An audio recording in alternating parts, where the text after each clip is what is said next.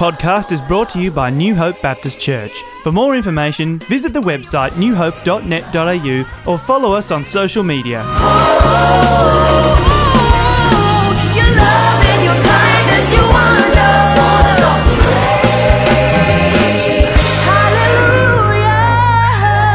I wonder if you can recall a moment in your life where it was like time just stopped. A moment of pure joy, pure happiness. One of those just special moments that when you look back to it, you just smile. You feel happy, you feel joy. It was one of those precious moments in life. A moment where just everything just felt good. Maybe it was a holiday that you went on and it was just perfect. A meal with great company and laughs, and everything was enjoyable in that moment. Maybe on Mother's Day you remember your mum's cooking at home, and it just makes you smile as you think back to those favourite meals that you shared with your family. Maybe it's standing on top of a mountain. Maybe it's watching the sunset on some particular day. Maybe it's walking through the forest, swimming in the ocean, sitting on the beach. What was a moment in your life that you can recall right now where it was just beautiful? It was perfect. It was great. And it was like time just stopped in this moment. These moments of our lives are what brings so much joy to the experience of life as we live it. And I wonder if you've ever tried to recreate this moment in your life. You tried to orchestrate things and get everyone back together for that meal at the same place at the same time of year and make it happen again. You went on exactly the same holiday with the same people, or you've been trying to recreate your mum's special dish for 8 years only to find that she forgot the special ingredient in the recipe that you needed to have. How many of us have that story? You've been cooking and cooking and cooking, it's never the same, and then all of a sudden mum says, "Yeah, you meant to put it in the fridge. Why didn't you do that?" All of us have some kind of story like that. Have you ever tried to recreate some of these special moments? You know what's really interesting as we try to recreate them? It's actually really hard, isn't it? You can try and line things up in exactly the same way as it happened the first time, but for whatever reason, this time it's different. It's a new memory. Something's changed. And if we try to recreate these moments in our lives, we can sometimes find it frustrating because it's not just the same. Something's changed as we try to recreate these special moments in time. We begin to recognize that actually the joy in life is not recreating this moment, but simply recalling it. Living in it again, smiling and enjoying this moment for what it was, a special moment in time, and then allowing ourselves to live in a new moment, in a new time, to create a new memory with whatever it might be, whoever it might be, in the experiences that come before us. Some of our most precious memories in life, we just can't quite recreate them. We can't control them. They just are. And they are the experience of life. And somehow, I think this illustrates to us something about the experience of God's favour in our lives. Not that God's favour is behind us. It's a historical thing. Not at all. God's favour is with us, is here, is present, and is before us, is coming. We will step into it. It's not a past experience, but I think something of the gift, the free and whole gift of God's favour, is what I want us to draw a parallel with. Because God's favour is a wonderful, joy-filled, incredible gift, but a gift nevertheless. We don't control it. We can't recreate the perfect formula to have God's favour enter into our lives, but instead His favour comes and brings joy. And it's a wonderful, wonderful experience. It's something of happiness and excitement and fun when we experience His favour. And this is what I want us to know of the favour of God. Over the coming weeks, we just saw an awesome bumper with some music that we're going to groove to for 12 weeks or so. We're going to look at God's favour from a range of different angles. Thank you for your favour. Thank you for your favour, God. Thank you for your favour.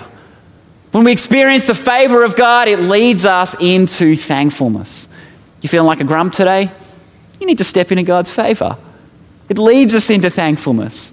His favour brings joy into our lives. Thank you, God, for your favour. And so as we spend the next few weeks reflecting, looking at understanding what God's favour is like, may that be the cry of our hearts. One of thankfulness, one of joy, one of wonder as we walk through life with Him. And so as we get going, I want to just clarify one thing. I know when I say the word God's favour and we think about what that might mean, there might be a whole range of ideas and pictures and understandings of what that might be. So just really quickly, I want to run through a few don'ts as we start this series. A few things that God's favour is not, just to clarify what it is that we're talking about. So the first thing is God's favour is not God's favourite. We're not going to tell you that you are God's favourite. Favour and God's favourite are not connected. There's no favouritism in this conversation. God's favour is something so much more profound than that. God's favour is not necessarily money, house, success, achievement, achieving the goals that you want to get to. God's favour is nothing like that. There's no prosperity conversation here. That's not a part of what it is that we're looking at. God's favour is not a carefree, comfortable existence where everything works. What we're going to see is that God's favour can come with challenge. It can come with struggle. It can be confronting. It is not always just a walk in the sunshine. God's favour can bring us challenge in our lives. And God's favour is not controllable. There is no formula here. There is no simple 3-step process for you to bask in the favour of God. That's not what we're going to talk about, formulas and techniques to shift God into your life and get His favour off Him. No, it's a gift. You don't control it. I don't control it. God's favour is a beautiful, wonderful, precious gift. And when we receive it, it is a joyful experience.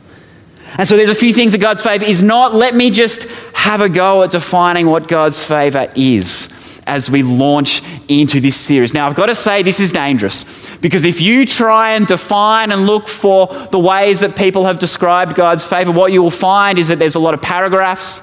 God's favour presents itself in extended chapters or whole books as people reflect on what it looks like, whole sermon series, because God's favour is so vast, it's wide, it's so multifaceted that to try and bring it down into one sentence is dangerous. But I'm going to have a crack. And Alan and Katrina and the others can fix up all the problems with this definition as the series goes. So here we go. This is our working definition to get started on God's favour today. God's favour is this. It's His power and presence at work through me for my blessing, for the blessing of others, and for the work of God among us. Let me read that again. God's favour is His power and presence at work through me for my blessing, for the blessing of others, and for the work of God among us. God's power and presence at work through me for my blessing, for the blessing of others, and for the work of God among us. This is something of the favour and work of God in us. And so today I want to take us to the story of Abraham in the Old Testament. Genesis 18 we're going to read for and look at the way that God's favour presents itself, the way God's favour is articulated, explored, experienced through Abraham's story. So if you've got your Bible with you, Genesis 18, if you want to read along on the screen or on whatever device or whatever way that you read Scripture, go for that today. Genesis 18, we're going to read from verse 1 to 10. It says this: The Lord appeared to Abraham near the great trees of Mamre while he was sitting at the entrance to his tent in the heat of the day. Abraham looked up and saw 3 men standing nearby. When he saw them, he hurried from the entrance of his tent to meet them and bowed low to the ground. He said, "If I have found favour in your eyes, my Lord, do not pass your servant by. Let a little water be brought, and then you may wash your feet and rest under this tree. Let me get you something to eat so you can be refreshed and then go on your way, now that you have come to your servant." "Very well," they answered, "do as you say." So Abraham hurried into the tent to Sarah. "Quick," he said, "get 3 sheaths of the finest flour and knead it and bake some bread." Then he ran to the herd and selected a choice tender calf and gave it to a servant who hurried to prepare it. He then brought some curds of milk and the calf that had been prepared and set these before them. And while they ate, he stood near them under a tree. "Where is your wife Sarah?" they asked him. "There in the tent," he said. Then one of them said, I will surely return to you about this time next year, and Sarah, your wife, will have a son. This is the fifth time that God has presented himself to Abraham to make some grand, great promise about the world being blessed through him, about a child being born to him through his wife Sarah, about many nations coming under his family line, about the land that he will give Abraham, these great, grand promises. This is the fifth time that God has come and spoken to Abraham. And interestingly, on the 4 occasions previously, God has shown up with power and wonder and strength and might. It has been clearly God when he has spoken to Abraham. He's come and shown Abraham the stars and said, your children will be more numerous than the stars in the sky. He's come to Abraham and he's spoken to him in a dream, in a vision, in this crazy, powerful way that was clearly God at work. He's called him out of the land that he grew up into a new land, into a new place that he would live, and said, I will give you all of this land. God has come and spoken to Abraham in powerful and significant ways on 4 occasions, and now on the 5th occasion. Now the last time that God makes his promise to Abraham before he holds a baby in his hands. It's this weird, underwhelming experience. It just says the Lord appeared to Abraham. I don't know what it looked like. I don't know how Abraham knew that God was there. I don't know exactly. It's this strange, unusual, underwhelming, mysterious presentation of God that doesn't line up with the other 4. That's unique and different and odd. And I wonder if you found yourself asking the question from time to time, why doesn't God speak to me? Why doesn't he come to me in powerful and significant ways and talk to me like how he talks to people like Abraham? Why wouldn't God speak to me so clearly that I could go out of this place and go to another land, and he would prove to me that he was going to give me these? Why doesn't God speak to me clearly? Well, there's 4 occasions that God speaks to Abraham clearly, and it's obviously him. And then there's this 5th one that is unusual. It's mysterious. And I wonder, in the moments when we don't think God is speaking to us like Abraham, I wonder if we consider a mysterious moment like this strange, odd, underwhelming expression that the Lord appeared to Abraham. And I want you to notice something. It says, Abraham sat at the door of his tent in the heat of the day. Not back in the tent asleep, waiting out the heat of the day, the uncomfortable weather, not having a meal and relaxing and waiting for some better times to come before he might go to the door of his tent and see what was happening outside. No, Abraham was searching for something, was waiting for something, was sitting at the door of his tent, intently looking for something to happen, waiting on God maybe, searching for his presence to come into his life, searching for what it is that God might do in Abraham's life. Abraham was at the door of his tent, searching intently for something. And what he noticed was 3 men. Strange, underwhelming, everyday experience. 3 blokes rocked up and stood just down the road from his tent. And somehow, in this everyday experience, Abraham recognized the presence of God in this moment. God's presence at work here, in this moment. We later see that these 3 men were not just men. There's some crazy stuff that goes on next. There's some kind of angelic heavenly beings and all sorts of stuff happens beyond this. But Abraham doesn't see this. He just meets 3 blokes. And he recognizes something of God's presence in this moment. Friends, it's not uncommon for us to wonder where God is. To wonder, is he here? Is he with me? Is he walking? Well, why can't I see him? Why don't I know that he is present? But I wonder if we need to ask ourselves the question, where am I seeking? Where am I searching? Where am I sitting at the door of my tent and longing for God? Maybe in the big moments, but maybe in the mundane, everyday moments of life. How am I searching and looking for him in the experiences that I go through every day, that you go through every day? Where is God in these places? Because it was in the intense searching and longing for God that Abraham noticed the presence of God around him. Maybe you're sitting back waiting for God to enter into your prayer life and do something powerful. Maybe you're longing for him to work in a miraculous way as you pray. But let's ask ourselves the question, where are we searching? How is our prayer lives leading us to intently seek after God in our lives? Because this incredibly everyday experience, this plain moment of life somehow mirrors the entrance of Jesus into this world. In an everyday, low-key moment, some baby was born in a town called Bethlehem. And he was missed by so many people because he didn't present in the big, powerful, mighty, strong ways that we long for and hope for. No, he came into poverty. He came into brokenness. He came into humility. Just a boy from Bethlehem. And to those that were searching intently, looking and longing for the work of God in their lives, they noticed something in this man as he walked through his life. But to those who are looking for God to present himself in a powerful, strong and mighty way, somehow Jesus, they missed him. They missed the work of God in their presence before them. To recognize Jesus, he says, if you seek me, you will find me. Something of following Jesus and knowing him is this perpetual, ongoing journey of seeking, not having answers, not knowing all of the stuff, but seeking, questioning, looking, searching, sitting at the door of the tent of our lives maybe and wondering, where are you, Jesus, in this experience of my life? This is what Abraham is doing. And as he does, the favour of God pops up in this story. For the first time in Abraham's life, the word favour is used in this unusual, unique story.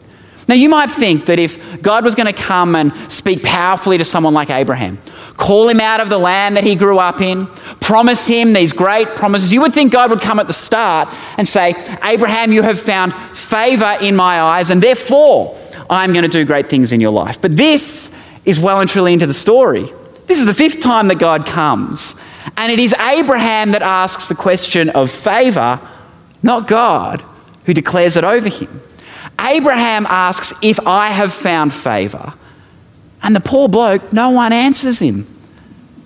You look carefully at the story and they ignore his question. They just carry on in conversation. No one speaks back to him.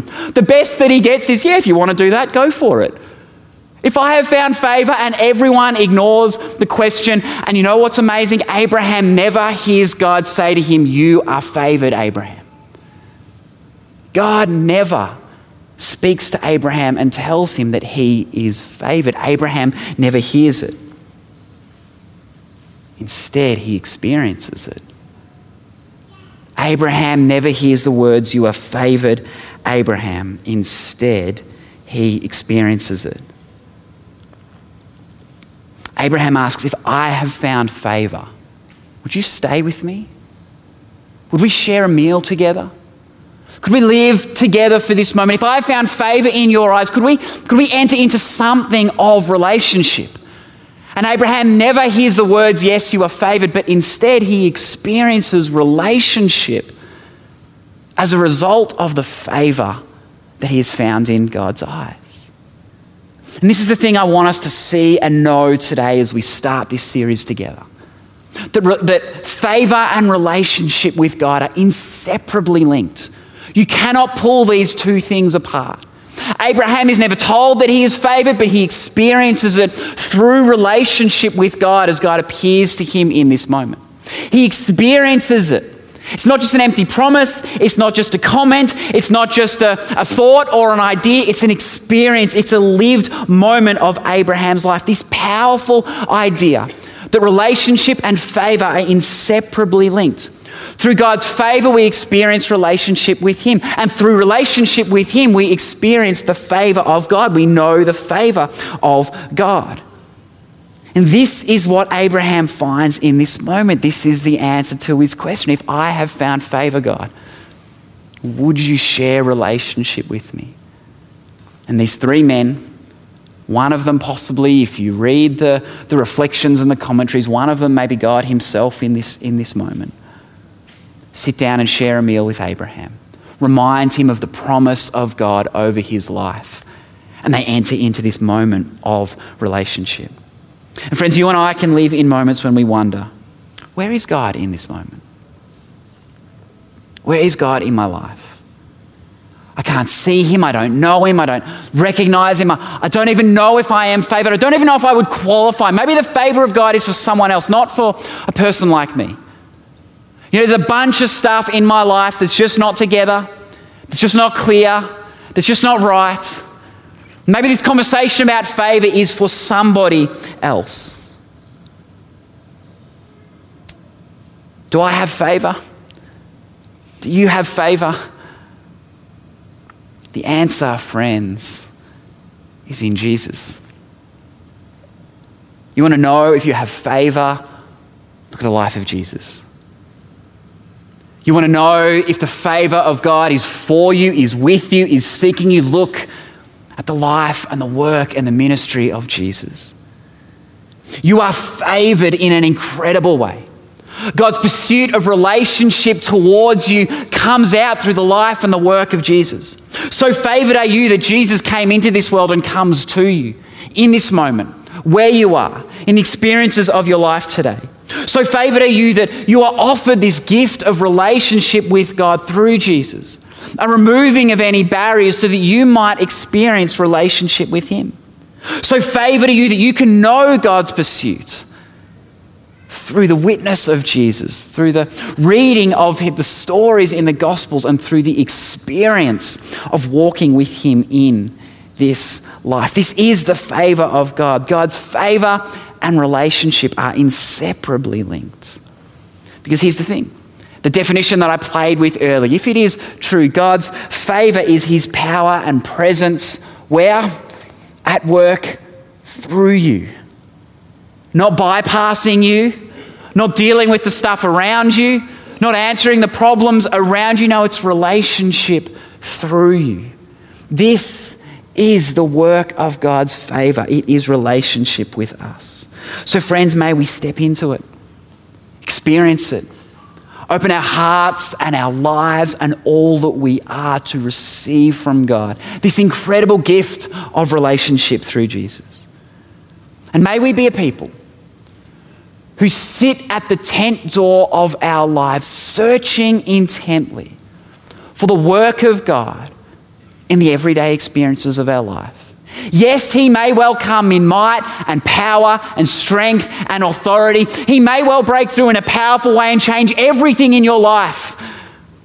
But he may well rock up, looking to share a meal with you, with no words, not to answer your question, not to get into a debate, but to simply let you experience the gift of his favor through the blessing of relationship and knowing him. How do we know God's favor? First, it's revealed through Jesus. We see it, we know it, we understand it through him.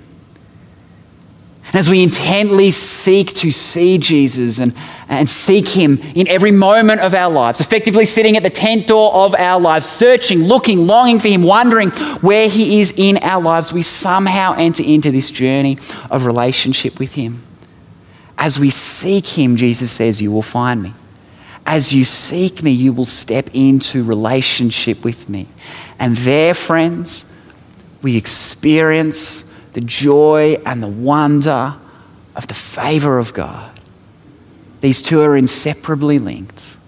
God's favor and relationship with him come hand in hand. So over these next 12 or so weeks, may that be your experience. May that be my experience. May that be our experience. A people celebrating and knowing the favor of God among us, coming through the life-giving, thriving relationship we have with him. Amen. Friends, let's pray together. Thank you for your favor, God. Thank you for your favor. Thank you for your favor. We could continue to sing. We could continue to call out, Jesus, thank you for your favor. You are so loving to us. You are grace-filled. You come to us in every moment of our lives. Thank you for your favour. Thank you, Jesus, that in the hardest, darkest, most challenging moments of our lives, your favour is there. Thank you that when we can't see it, we don't know it, where we wonder, where we question, actually there your favour is. Through relationship with you, Jesus, that as we seek you, there we will find you. You call us into this journey of following, of seeking, of questioning, of intently looking. And Lord, in the lives that are represented in this moment now, in this room and online, there will be big moments this week. There will be significant moments where you come and turn up in power and unmistakably you are there. And then there'll be moments this week that are quiet, that are mundane, that are everyday occurrences. And Lord, we know that the favour of God will be there. That in those moments you will call us into relationship with you. You will call us to wonder, to look intently, to search for you. Father, may we be a people that recognise those moments when you come, those times when you are present. May we be a church, Lord, who seeks after you in those moments where it's an everyday opportunity, it's an everyday opening, it's an everyday moment. But Father, we recognise and see you there. And over this journey of these next few weeks, Father, may we experience the joy and the privilege of relationship with you. Jesus, you came to give us so much. And some of us here today, in this moment of worship, carry great burdens, great weight, anxiety and stress and concern, and we feel like we're not enough. Maybe like Abraham, we wonder, if I have found favour, could it be that I would have favour? And I want to ask in the name of Jesus right now that you would settle that question in our hearts, Lord. That you would answer that question. Yes, we find favour with you. It comes through your Son, Jesus. His gift of love on the cross is the proof, is the evidence, is the work of that love. And we're invited to step into relationship and journeying with you. Jesus, may that be our experience. May that be our life lived. May we walk with you boldly, with courage, with great question, with great searching, intently looking for you. And Father, as we do that, may the joy of the journey cover our lives. Father, bless us and lead us and guide us in your almighty ways. We give you all the glory and honour and praise. In the name of Jesus we pray. Amen. Friends, let's stand. Let's worship him together. God's presence is here. He's working among us and he is for you.